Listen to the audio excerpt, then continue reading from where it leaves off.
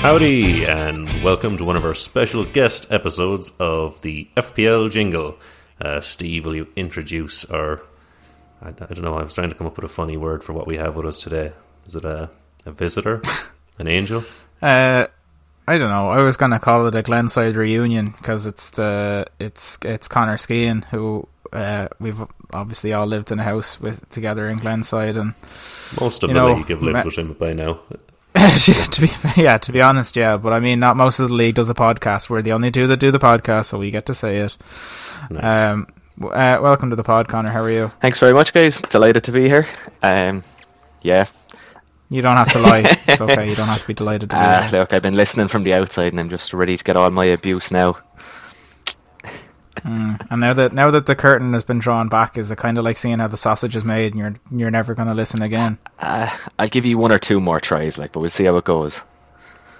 You're a forgiving God. You have to. Very good to us, Connor. Someone has to be. We're delighted to have you, Connor. Nice to get another. I think the guest episodes are nearly the best episodes. They're always a bit of fun. What sort of mental preparation have you done for the abuse you're going to receive over the next 40 minutes or so? Plenty hours of sleep, doubled up on the Panadol beforehand, and I'm ready for a battering. Actually, Lisa took 4 Panadol the other day, and I had half convinced her that she was going to die. So that was 4 in one go, like. 2, then forgot about them and took another 2. You'd be alright. I'm sure she'd be fine, but yeah. I think you're safe below 8. No. I wouldn't do it again. She's dead now. But yeah. Oh, okay. Yeah. You must be earning a decent wage to pay that rent by yourself. So I'm still drawing her pension and so on and so forth. Her pension? How old is she, Owen? Older than you might think. But not very old. Clearly, yeah, that she's drawing a pension. News to us all. Anyway, after this whole... It's good to know that she's yerked it up. After the whole medicine death segue, let's have a look at Connor's draft.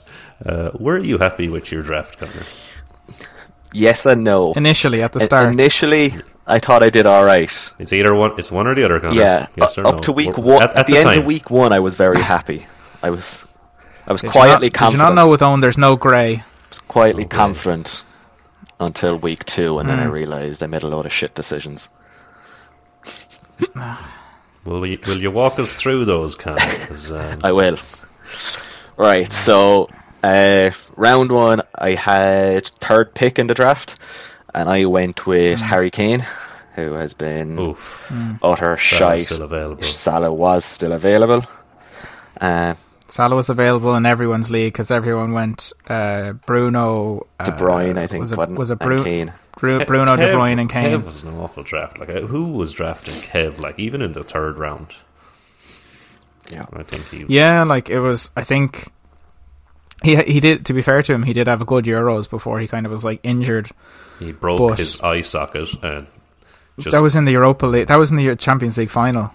But he came back and played a bit for Belgium, but then he sustained a different injury. I think what a lot of people were thinking is as well, he was a strong midfielder, and initially we didn't think there'd be as many good midfielders out there, so probably rushed him up the pecking order. Part of it.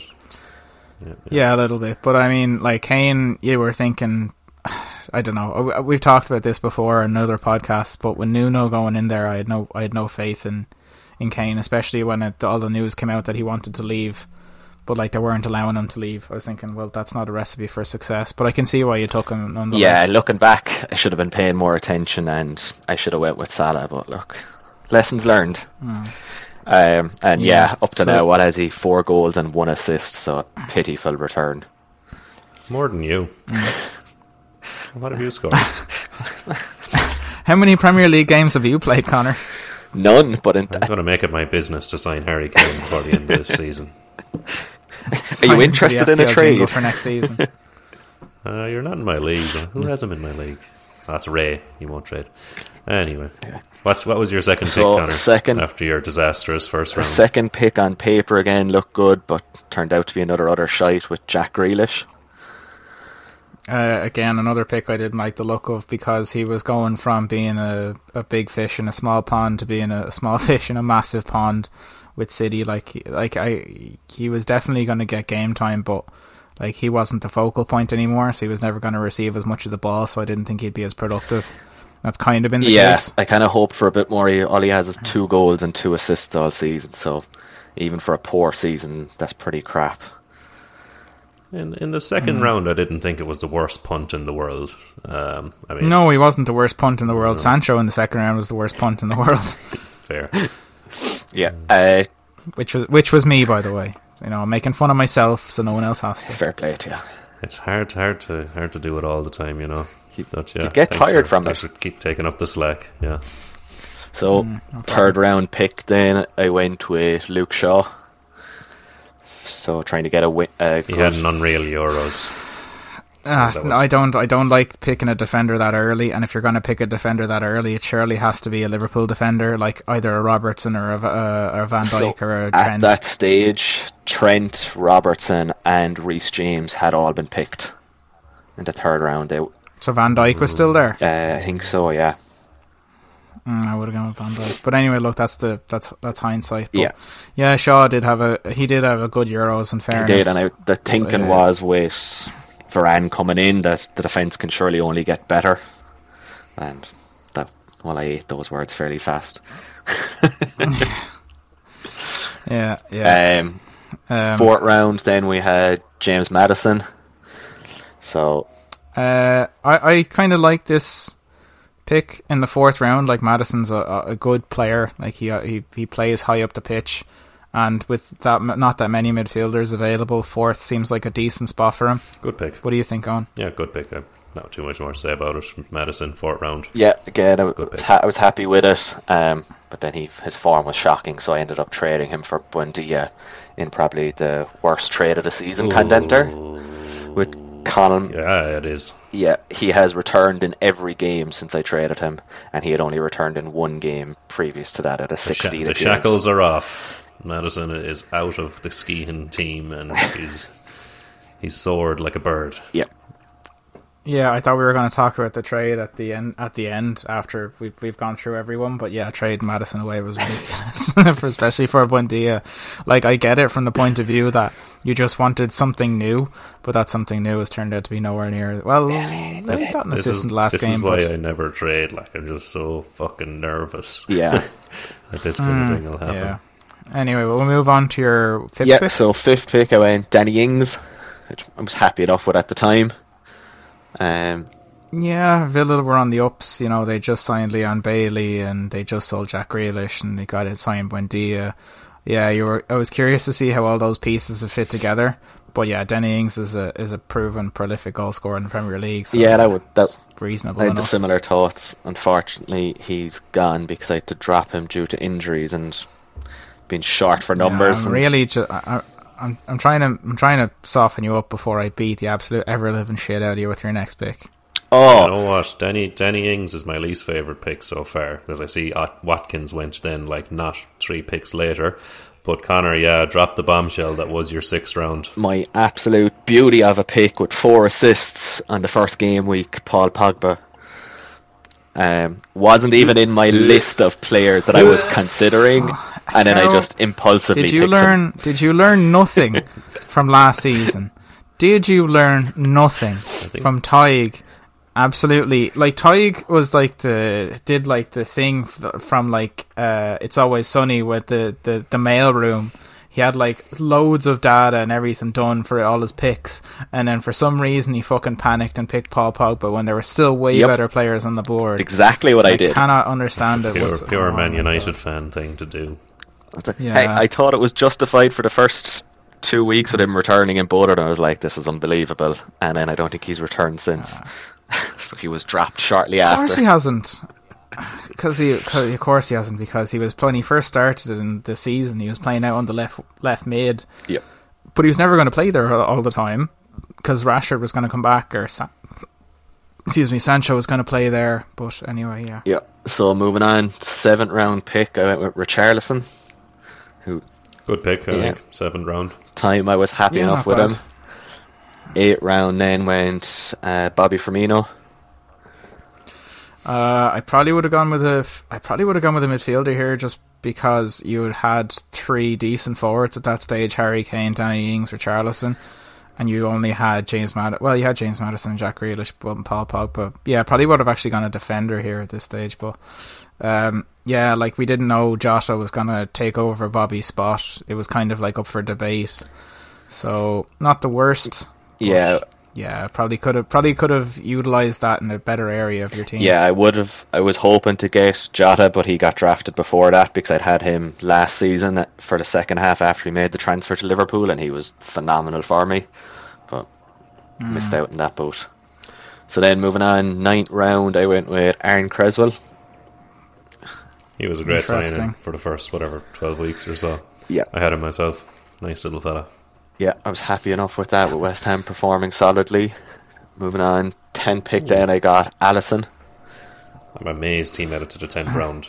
Yeah, I'm surprised he made it that far. Great pick. Yeah, that was a great pick considering that all the Liverpool defending assets were gone off the board at that stage. Like, yeah, you know, a bar like a Matip, but like no one was going to draft Matip. Like, so no. Yeah, no, good pick. Yeah, I was there. happy. I think he's my second highest points returning player this season. So from a 10th round draft, I'm very happy with that. 11th, then we had Stuart Dallas, who was just shame on anyone who drafted Stuart Dallas. I drafted Stuart Dallas. Shame on you. I know, shame on me. Shame. Yeah, the only reason he did well last season was because he was rated as a defender, really. But I thought for some reason, I think he was my last midfielder taken, so he wasn't like I was relying on him for anything. But yeah, like it wasn't a good pick. It's not a good pick. I dropped him, I think, after the second week. Yeah. Although in the first week he got an assist for me, so I was like, maybe I'll hold on to him one more week, and then he did nothing. I was like, nah, drop him. Yeah, I think I did something similar. He's been shite. 12th round then, my best pick of the draft with Rudiger.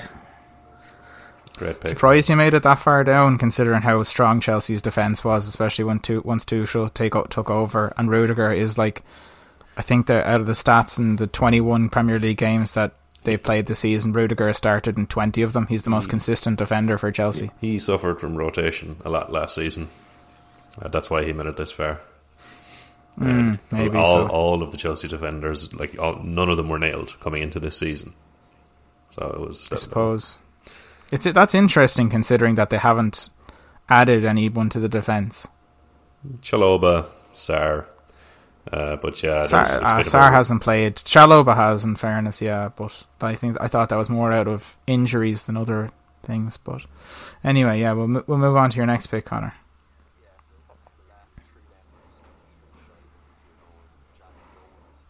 Yuck. I don't think he probably has, in fairness, but I don't think I thought at that stage. Yeah, but I think at that stage of the draft, that's worth a gamble at that stage of the draft, especially considering it was a City defender, I thought. Yeah, so Stones, he was worth the punt, but obviously it didn't work out, losing to Pep Roulette. So moving on then, 14th pick was Soyuncu from Leicester. Again, did a decent defensive record last season. Thought it would be a good pickup for my last defender, but they were crap and he was dropped fairly lively. Catastrophic defensively, Leicester this season. Obviously a whole pile of injuries and that. Wesley Fofana was a big loss for them. Yeah, definitely it hit them. And then last pick of the draft was Jordan Pickford as a second keeper.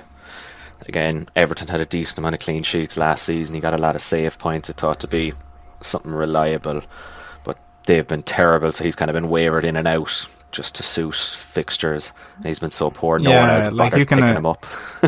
Yeah, you can afford to waiver your second keeper, like, you know, pick up a Jose Sa 1 week or something like that. Like, that's fine. Exactly, yeah.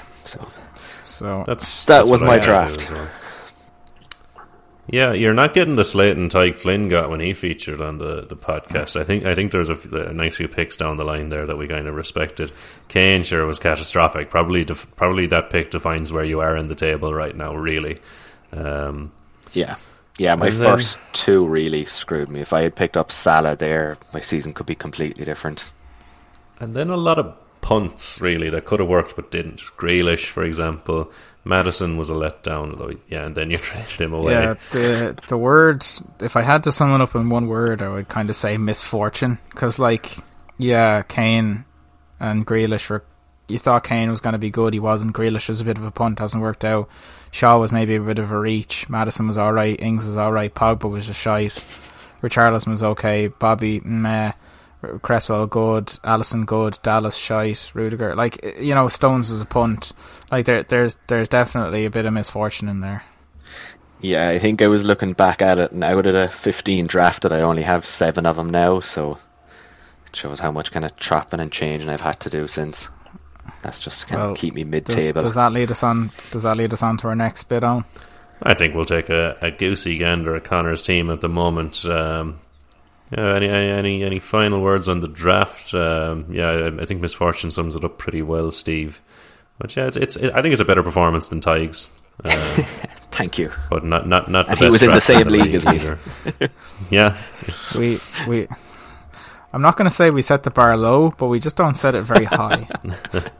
This is also true. So we have another look at your team during game week 21, Connor, and maybe you can take us through some interesting transactions that have happened over the 21 weeks. Yeah, so can I just a quick rundown of what the squad was for the current matchup that I'm playing. Pickford in goal. Then you have Rudiger in defence, he's still there. Davinson Sanchez, he was wavered in. Then Luke Shaw is still there. And I managed to pick up Varane on the waivers when he got dropped because he was injured, so happy enough with that one. Then the fourth defender, I got Kieran Tierney as well on the waiver, so happy enough with that. I think I've improved my defence from when it started. Yep. Midfield, then I have Buendia, which was the trade for Madison. Let's not talk about that. In my defence, right, when I sent out the trade, I sent 2 trades to the same person, and I was really hoping he'd pick the other trade, and it was just pure... What was the other one? It was for Saka. It would have been slightly better, and it was just out of pure being fed up. Well, it would have been way better for you. So it was still better than Buendia.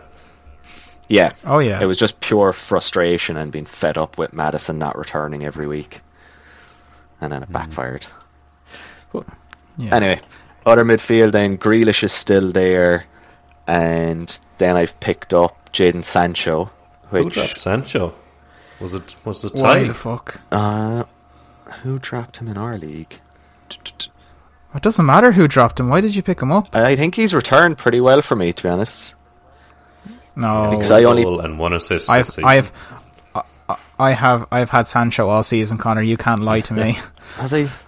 Whoops. Well, he got that goal and assist for me because I only have him about 5 game weeks, so it hasn't been too bad. The exception doesn't make the rule. And the other midfielder I managed to pick up then was Gabriel Martinelli. I have Martin good as well pick. there. He's sound and he's just so fun to watch. He just moves. He's I know I'm an Arsenal fan, I'm biased, but I fucking love Martinelli. He's so good. He is. He's a live wire on the field. He's entertaining. He's a real firecracker. So I do think the Sancho and Martinelli is probably an improvement on Pogba and Stuart Dallas. So. Yeah. You've done. To be fair, like so far, your team has improved due to your waiver, and so fair play. I mean, the trade was terrible. If you had a midfield of Madison, Martinelli, Grealish, and I know Sancho's there, but I mean that 3 midfield of Madison, Martinelli, and Grealish should be decent enough. I looked back. Back through fixtures after doing the trade just to compound my misery, and if I had kept Madison in the following 2 game weeks, I'd have won both of those fixtures, and Connell would have won one, and I think he'd have drawn another one. So it would. I think I remember you. It would have swung 4 points off of Connell as well in the top of up near the top of the table. So apologies about that one. That's right. Anyway, we'll round it out with your forwards. So then you have Kane is still there doing feck all. And then I've had to drop Ings because he kept getting injured. I got Wilson in and he got injured, so I'm left with Mahrez, Firmino, and Iheanacho. So Firmino's good, or sorry, Mahrez is a good pickup. I have Mahrez, but it's just unfortunate now that he's gone to the AFCON. Yeah, I forgot about that. Keeping Bobby for the next few weeks is going to make sense because obviously Salah and Mane are gone. Iheanacho is going to be gone to the AFCON as well, so you're kind of limited in your forwards there unless you're going to play like a 4-4-2 or a 5-3-2 or something. Your only options are Kane and Bobby. But your defenders are way better. I mean, actually, no, they are. Davinson Sanchez is a good pickup. Kieran Tierney is a good pickup. Luke Shaw and Rudiger. Luke Shaw and Varane. I'm a bit undecided on just because United's form has been so meh, which I think we might get to later on. But like overall, like you've improved the team from what it was to now. I would think. What do you think, Owen? It definitely improved. I think what's going to hold Connor back is the lack of forwards, especially in Fantrax. You need to have 3 good starting forwards because then the rest of the team kind of fills in itself. Whereas if you have only 1 forward, it's hard to get mids, and you're depending on a defense. And most teams have a good defense anyway. So definitely an improvement, but a shame kind of what's gone down with the forwards there. Some good pickups along the way. Martinelli's good. Tierney's, Steve, you said it. Martinelli's good. Tierney's good. Sancho not so good. Davinson Sanchez then in the defence. Like we've said it in the pod every week that the Spurs defence is going to come good, and it seems to have. Nice that you could hold your keepers as well. Alisson, we said is like nearly your best pick there. What in the 10th round? So an improved team, definitely. Yeah, definitely. And you're right, the forwards is it's really hurting me at the moment, and even the last couple of game weeks, just they're not returning. I had managed to pick up Callum Wilson when he got dropped by someone. He was my best goal. He had the most goals, I think, out of all the forwards I had this season, but again, with his injury, he got dropped. So that really hurt me. It looked a bit stronger when it had Wilson and Danny Ings in there instead of Iheanacho and Bobby. Yeah. Well, it's you're not doing too bad anyway in terms of maybe your matchup this week. I see you're level on points with Mitch on 33 apiece, and I see you both got 2 players left to play. You have Jordan Pickford and I've Pickford and Iheanacho against each other. Against each other, and then meanwhile he has Susek and Antonio against Norwich. So just via that, I'm probably going to favour Mitch for that one, but you just never know. Iheanacho's probably going to play that game because Vardy's injured, and that's the last game before they go to the AFCON. Yeah, I think. What position are you in the league at the moment? I think we might have talked about this in the last 11th. I'm just looking at the standings here now, and it's a pretty critical fixture actually because Mitch winning this game means he's 5 points ahead of Connor on 36. Connor really has a bridge to gap then in getting from bottom or lower table back up to the top half of the table. So I suppose that Harry Kane pick instead of Salah and then just struggling to gather a few forwards together, as you mentioned, the injuries, probably a defining factor in your just out of reach of those 10th and up places.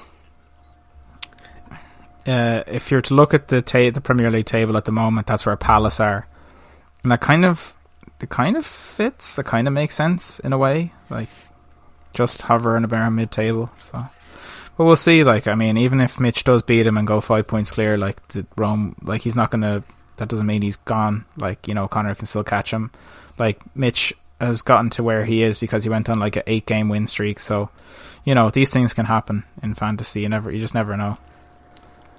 Yeah, that's it. So that's where it leaves Connor. His draft in his season so far. He's currently rocking 11th and will be struggling to make 10th. Hopefully, he doesn't rob that 13th spot off Tig. We're going to chat about we're going to chat about Man United again in this podcast, as we like to do. But before that, will we take an ad break?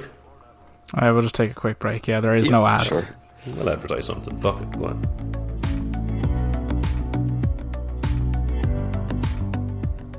Another Man United section for the listeners. We do like to talk about them on this pod. And we have a Man United fan, so maybe it'd be interesting to get a take from someone who doesn't enjoy them doing as poorly as we do. But before we lead you down a line of thinking, Connor, I just want to get your thoughts on United since the Rangnick signing, and bring us up to now and where you think they're going. Give us your thoughts. Yeah, sure. So, big United fan, obviously. Liked Ollie as a player, but it was time for him to move on when he did leave. On paper here, and Rangnick coming in, it sounded great. You're thinking gegenpress, they're finally going to speed up passing the ball around the field, there'll be a bit of high pressing, and there just hasn't. There's been a couple of decent results up to last night when they lost 1-0 to Wolves. They had been unbeaten under Rangnick, albeit the fixtures have been probably the nicest fixture list he could have wished for, but performances on the field and just the players' body language doesn't look good at all still. I think the most damning side of that is the interview Luke Shaw did with Sky Sports after the match last night, where he pretty much holds up shy of slating the players' motivation, that it doesn't feel like everyone is together on the field, players not giving 100%, and saying that maybe quality isn't enough, maybe people need to start working. But yeah, was hoping for a lot. On paper, the squad looks good. I thought with Sancho coming in at the start of the season was going to give us our creativity down the right wing that's been missing with years. And then with Varane coming in there, I was like, finally, if someone decent to go in beside Maguire, as opposed to hopping between Lindelof and Bailly, who's a bit of a liability, although it's great to watch. Entertainment to watch his kung fu slide tackles. Indeed, yeah. So on paper things looked good, but it just hasn't worked out, and at this stage I don't know. Rangnick has tried playing with a 4-2-2-2 formation. It's like he's realised we don't actually have midfielders that are good enough to be creative midfielders, and he's just playing two holding CDMs because the forwards aren't tracking back or don't have that work rate to cover it. And as a result of that, they're just getting overrun in the centre of midfield in every game, and nobody kind of outside of Bruno has the passing range to be able to switch the ball or give a long crossfield pass to open up the game out to the wingers. It was evident last night, especially against Wolves. I think it was the most shots United conceded in a first half since Liverpool in 2020. So, and that's going back to the last time that Ollie was getting the fans were chanting for him to be sacked. So it's not looking good. But yeah, interesting. So almost history repeating itself there. I had forgotten how good, or at least to me, Man United looked coming into this season, because it seemed they had all these, that they were going half well, and then there was problems that were solved in the Varane and Sancho signing, and we were just talking about it, like the Ronaldo signing seemed to have come and fuck it up. Like you mentioned, the lack of work and the lack of tracking, and Shaw's interview. That seems to have had an impact. But I don't know. What do you think of Ronaldo at the moment? It's a hard one to make a call on, because on one hand you can say, yeah, look, on paper everything was lining up to be nice and rosy this season without him, and to have a load of speed and pace up front. You'd have had Cavani and Greenwood rotating for that leading the line spot. Rashford, Sancho and Bruno behind him. It all sounded pretty, but obviously hasn't worked out. Ronaldo came in. On paper, Ronaldo has our most goals with 8 in the Premier League this season. He has the highest ratings of any players, and he is the top assists and the top chances, and he's second for key passes. So either he's the problem and it's masking it, or everyone else has been absolutely shite, or they're trying too hard to put everything through him, and that's why nobody else is contributing. So I don't know. You haven't seen him work at a team that plays like counter-attacking before. At Juve, they were really slow and held possession, so it suited him. They could work it into the box. At Real Madrid, they dominated with possession, so it was fine for him as well, and he would have had a bit more speed then. Now I don't know. We don't have the midfielders to be able to hide what he doesn't do when off the ball. So, if I might jump in for a second, it's funny to me because So, like with Rania coming in, the 4-2-2 formation, right? It's designed for the fullbacks to attack with width, for the two CDMs that you're mentioning, Connor, to screen in front of the centre backs, and also go into the channels that the fullbacks leave by going forward. And that also allows the two wingers, for lack of a better term, to go into the half space inside and allow them to go towards and go and attack with numbers.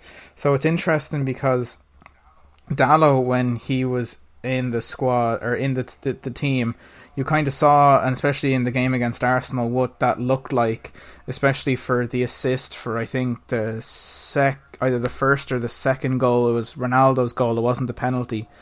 What that could look like, because there's a penetrative pass from midfield to Dalot, who's gone on the overlap on the outside, and then that allows him to pull the cutback to Ronaldo from around the penalty spot and then get the goal. But it's like, yeah, like you're kind of saying there, the midfielders that they have at the moment aren't able to make the progressive passes that I think that they need for that system.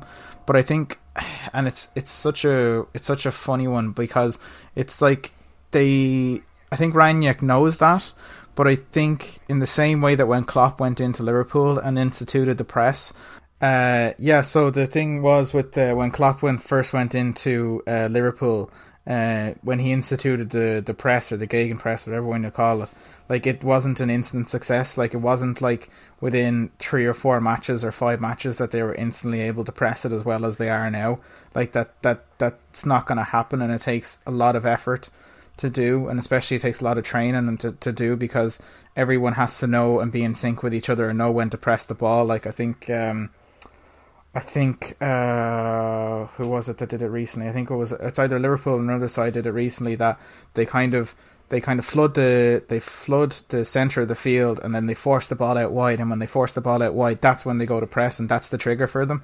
Like, I think from listening to Rangnick talk, he says that if they lose possession, the time they should all have a timer in their heads for like 11 seconds, and they have to press and try and win the ball back within 11 seconds. And like, that's just not there yet. Like, that's just going to take time. And I think that's, if he's going to try and institute this sort of style of play, then that says a lot about who they might hire potentially as their next manager. But to go back to maybe then how that relates to the Ronaldo thing, or the way that the players at the moment, like, what you were mentioning about Juventus and Real Madrid was an interesting point, because they're both teams and leagues where those teams dominate the possession, and they don't have to work as hard to win the possession back. Whereas that isn't the case for the Premier League. It's a lot more physical, and Ronaldo, it just is getting on in years. But it's funny, because when Shaw mentions that players aren't working hard enough, and like people think like, oh well, he's inadvertently calling out Ronaldo. Well, Ronaldo has based his whole brand off the fact that he works hard. So like, is it the Ronaldo that he's talking about? Like, I think it's everyone, from the way he was.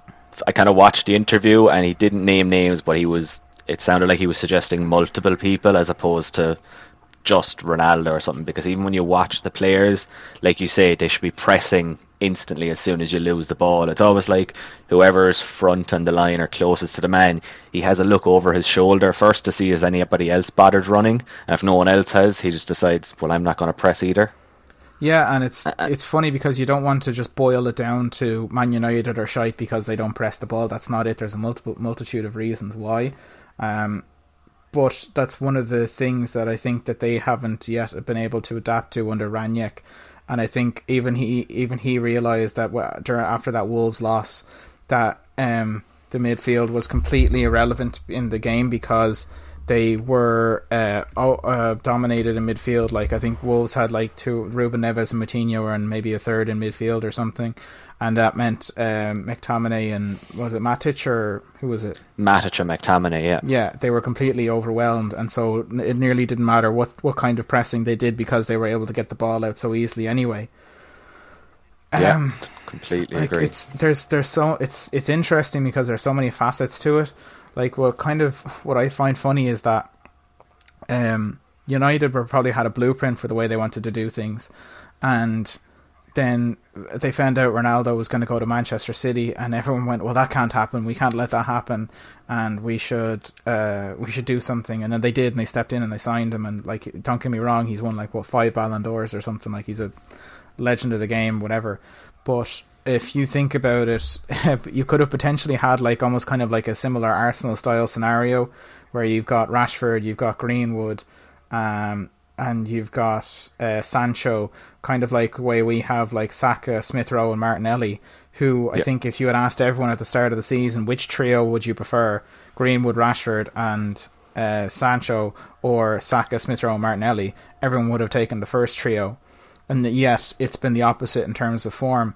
Like, and it's so funny in its parallels, because it would have been those three behind an experienced striker up top in Cavani or Lacazette or Aubameyang, and like, it's so funny how, and I'm not trying to say that Ronaldo has derailed everything, but that certainly threw a cat amongst the pigeons in terms of what United wanted to do going forward. And it's interesting to see what they try and do now. Like you mentioned as well, this is probably the easiest run of fixtures that they could have hoped for, and it's been mixed results at best. A win at home to Burnley, a lucky win away at Norwich, and then a draw against Newcastle and a loss against Wolves. Very mixed. Sorry, I realised I've gone on a rant there. No, it's true. Like, even with Ronaldo there, I think he's a good enough player that he can play in the Premier League no bother now. But if you want to be able to play with him up front, you need the better midfielders for the passing range, which United just don't have. So you can't release the wingers to break the counter-attacks, whereas if he wasn't there, you'd have a bit more speed up front, and you might be able to compensate, or the front line may be able to drop a little deeper because they can run into the space. Yeah, exactly. And it kind of hides having the shit midfield. Once again, we could go on about Man United all day. There's so many facets, as you mentioned, but yeah, there is an easy run coming up for them, Connor. What do you think Man United can turn it around, or as a Man United fan, are you hopeful or are you kind of miserable? It is a very low point in the season, and what do you see coming up? It looks like a low point, but if we won last night, we were only 2 points off the top 4 with a game in hand. And we could have been 4 points behind Liverpool with the games played. So it's, even though the season has appeared shit, everyone else in the league around them isn't performing exceptionally. So we're still hanging in there with 7th. When we play the game in hand, you can still get up to 6th. I think what it is I think people's expectations were for United to challenge for the title. And then people haven't moved on from those expectations. So comparing that to against where United are now, people are saying it's a terrible season, but you're right, in context with everything that's gone on, they're not far off of the top 4 spot. Like, I think now with top 4 is between like Arsenal, United, Spurs and West Ham, like, and that's it's crazy competition for the 4th European spot, but like, they're definitely within a shout of it. But I think if they continue to play, if they don't, it's funny, I think Rangnick has to try and find some sort of slight compromises to try and adapt the squad to, because if they try and play that way against better teams, they're going to get found out even way more, like from the off. Like, I even said it to my housemate when I was watching the game. I said, I haven't really been watching much of the first half, but from what I saw, United have been dominated. Yeah, they were. And like, even if you look at their next few fixtures, there is stuff to be hopeful about. You've Villa at home in the Cup, Villa away, West Ham at home, Burnley away, Southampton at home. It's like, on paper, at the start of the season, you just say that's 5 games United should be winning, hands down, with the squad they have. Hopefully Rangnick can get something out of them and they can improve in training, but without signing someone solid for midfield that will improve the passing range, I don't see what's going to change it drastically, unfortunately. That's the sad part as a fan. I think that could be a factor that holds Man United back. But green shoots, I think a bit of hope coming from yourself at least there, Connor. About there has to be a slightly disappointing season, but in context, they're still fighting for that 4th position. Yeah, we love to talk about them, the Red Devils. But I'm going to move us on to our final segment where we take a look at Connor's hopes for his own fantasy football team for the rest of the season.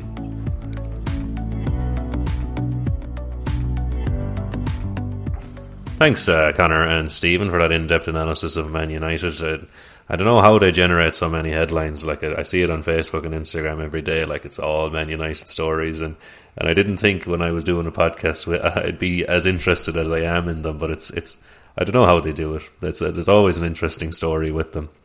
But we'll move on to your team once again, Connor. Just to finish this out, I'm going to ask you, what are your goals for the rest of the year? I was looking at the standings. You have 754 points scored, 750 faced. Very average on both. It leaves you in 11th, maybe a little below where you'd like to be. You also have a European position to play for, so not sure what you're aiming for. What's your plan? Yeah, I suppose the start of the season, the plan was to win it, obviously, but that's faded rapidly. Realistically, I want top half at a minimum. I think for second season in it, I really should be pushing for that. It's doable. It's close enough around the middle. Everyone seems to be going on kind of 1 to 3 game win streaks and then 1 to 3 game loss streaks, so it keeps chopping up and down. But if I could get top 9, I'd be at the moment relatively happy looking at my squad. If I had 1 or 2 better strikers, or maybe Kane hits form, I don't know, might get a bit luckier, challenge John in 8th place. But I think the priority probably going to be the Europa. Is it the Conference League I'm in? Yeah, third division. Unfortunately, for my poor performance last season, that's where I've ended up. Currently second place there, behind by 7 points to Tig, who's leading. That's pretty close. We're both also in the same smaller table, so we're both working out of the same draft pool for players and waiver wires. We both kind of had crappy drafts, to be honest, and have both improved on our squad, so that'll be a little battle between the two of us there, and we'll try keep the other few at bay. We've kind of got a bit of a lead over them at the moment, but I lost in the cup, I think, to Connell a couple of weeks ago in the last round, so that was my last knockout one. But if I got top half of the table, it'll be an improvement on last season, and if I could win the Europa Conference, I'd be very happy with that. At least to show a bit of progress. That'll be an interesting little battle for 2 players in 11th and 12th. I think Tig is just behind you in the league. So, he is. He abandoned his 13th. Yeah, I'm upset about that. Hopefully that'll return. I hope he doesn't miss it. Yeah, Europe is there to play for. You get your spot in Europa next season out of that, so that'll be an improvement. And top 9 will be a tougher battle. You're on a 3-game win streak. You happy with that? Yeah, happy to be. If I could get the win over Mitch this game week, it's very close at the moment, 33 each. So if I can get that, I'd like it, because next up for me is Mr. Lyons on top of the table. Must be a tough fixture for you. Tough bat. I got a draw against him the last time. His only draw this season, so hoping I can frustrate him again.